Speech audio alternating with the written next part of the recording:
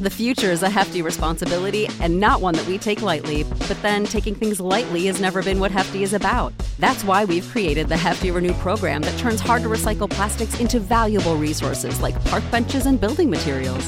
To participate, simply fill up an orange Hefty Renew bag with accepted items, tie it up, and drop it in with your regular recycling. That's it. It's that easy. It's time to rethink recycling with Renew.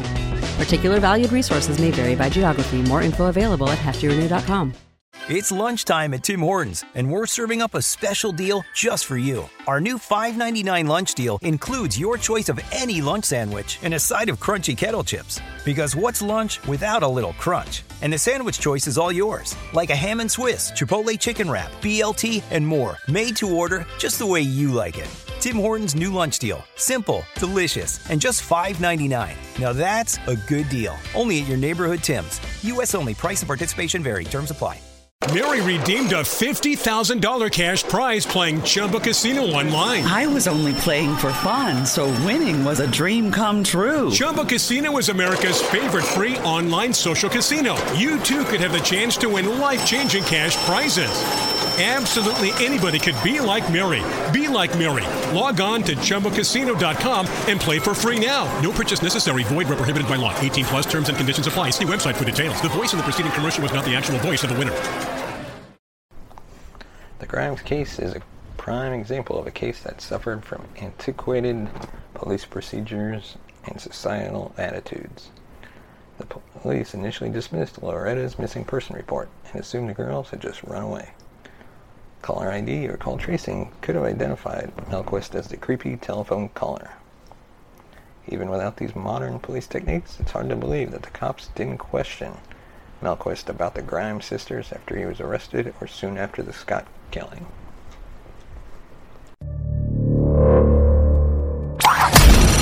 Welcome to an all-new season of the True Crime Never Sleeps podcast. This season, we dive into the most horrific unsolved murders in history. From the Black Dahlia murder to the unsolved murder of the Lady of the Dunes. Join us every Tuesday on YouTube or your favorite podcast platform. As always, we thank you for listening.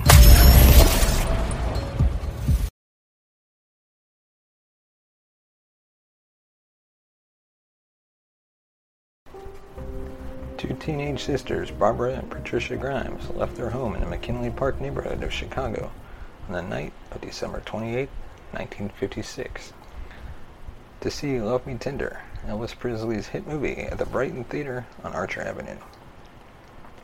The sisters were Elvis Presley fanatics and had seen the movie about a dozen times. They stayed at the Brighton to see the movie 2 more times that night. The girls were supposed to arrive home by city bus right after the movie, but they never returned.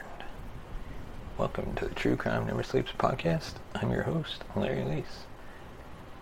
As we continue this new season, we dive into the unsolved murders of the Grimes sisters. So let's join us and dive right into the case as we break down the case and look into the suspects and details.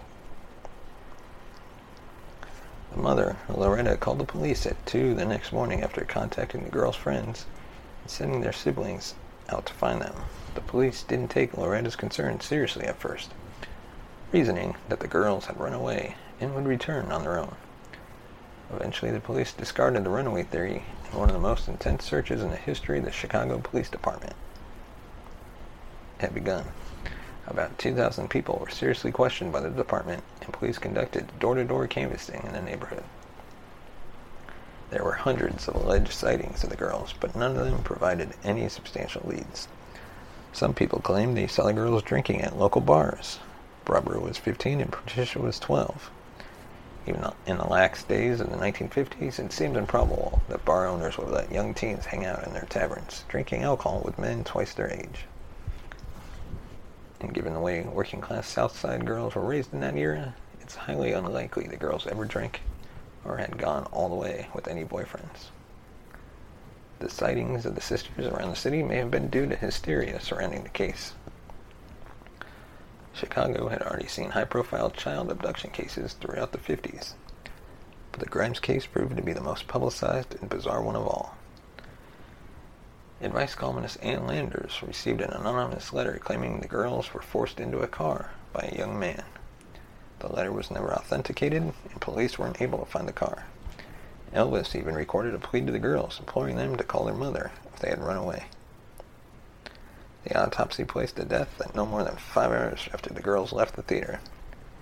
The cause of death was listed as secondary shock. There was some controversy about the cause of death, as Harry Gloss, the Cook County chief investigator at the coroner's office, believed the girls had been held captive and sexually assaulted and had not died shortly after returning from the theater. A few years ago, a local CBS affiliate reported contacting a man in his 70s who knew the whole story but didn't want to elaborate because so much time had passed. It'd be interesting to hear what he knows. On January 22nd, 1958, a construction worker named Leonard Prescott saw what he thought were mannequins just off German Church Road. Police were called and recovered the nude bodies of Patricia and Barbara Grimes. The bodies had been hidden by the snow for several weeks.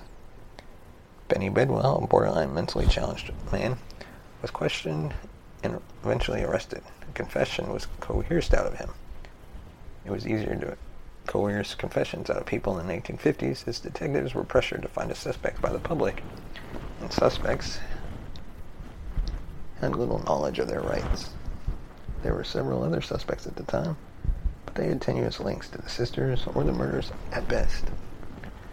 That is until 1958, when Bonnie Lee Scott, another teenage girl, was found dead in a suburban Chicago forest preserve. And now we're going to look at the connection between the Scott murder and the Grimes sister murders. Loretta received ransom notes and a phone call from someone bragging about the crime. The caller said he knew that one of the girls crossed her toes when she was nervous. Was this caller Charles Melquist, the convicted murderer of Bonnie Lee Scott, or some random sicko? I wouldn't doubt that Melquist was the caller. The Grimes case is a prime example of a case that suffered from antiquated police procedures and societal attitudes. The police initially dismissed Loretta's missing person report and assumed the girls had just run away. Caller ID or call tracing could have identified Melquist as the creepy telephone caller. Even without these modern police techniques, it's hard to believe that the cops didn't question Melquist about the Grimes sisters after he was arrested or soon after the Scott killing. However, Melquist's attorney at the time didn't allow him to talk to police, probably for a good reason. Melquist's MO in the Bonnie Lee Scott murder was similar to the Grimes murders. Bonnie was a 15-year-old girl who had been killed and decapitated in September 1958. Her nude body was dumped 10 miles from where the Grimes sisters' bodies were found. A group of Boy Scouts on a hike discovered the body in the Argonne Woods off LaGrange Road. Bonnie, unlike the sisters, had run away from home before and occasionally skipped school, so the police had a legitimate reason for not jumping on the case right away. Bonnie's parents were in the midst of a divorce, and she lived with her aunt, uncle, and grandmother. The Grimes sisters' parents were also divorced. In the late 1950s, few people got divorced. Maybe the killer had targeted the Grimes and Scott because he knew they were vulnerable children of divorce.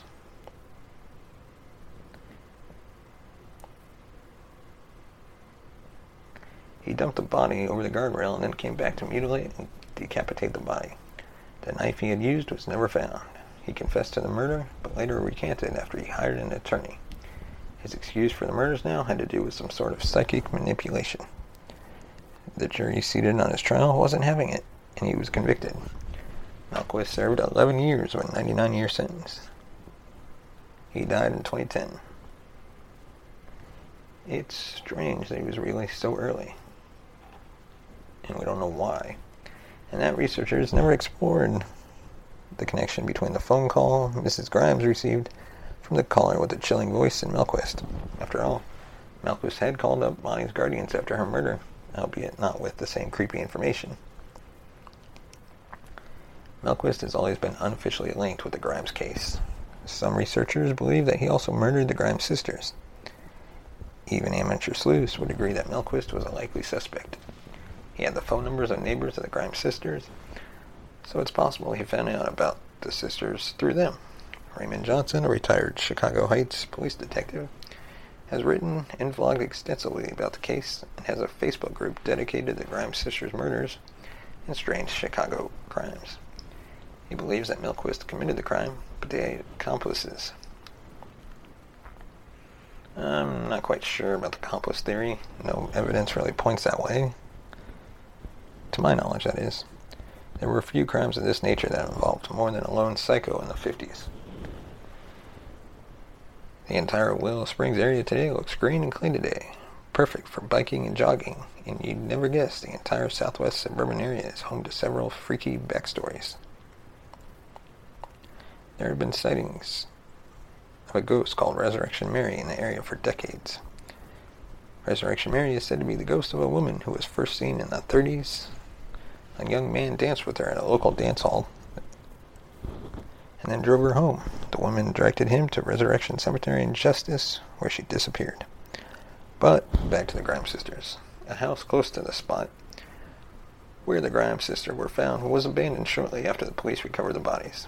It's not known if the inhabitants were involved in the murder or just freaked out that the bodies were discovered so close by. Maybe public records could show who owned the house at the time and give us some ideas as to why they left so quickly. Loretta Grimes died in 1989 at the age of 83 without ever knowing who killed her.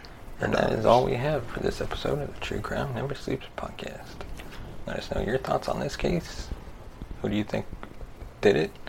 Do you believe it's one of the suspects they have followed? Let us know in the comment section below. Send us a tweet at TrueCrimeNS. And be sure to like and subscribe to the podcast on YouTube or on your favorite podcast platform. Thank you for listening, and we'll see you next time. Save big on your Memorial Day barbecue, all in the Kroger app.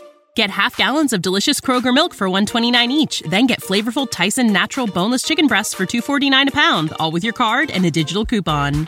Shop these deals at your local Kroger today, or tap the screen now to download the Kroger app to save big today. Kroger, fresh for everyone. Prices and product availability subject to change. Restrictions apply. See site for details.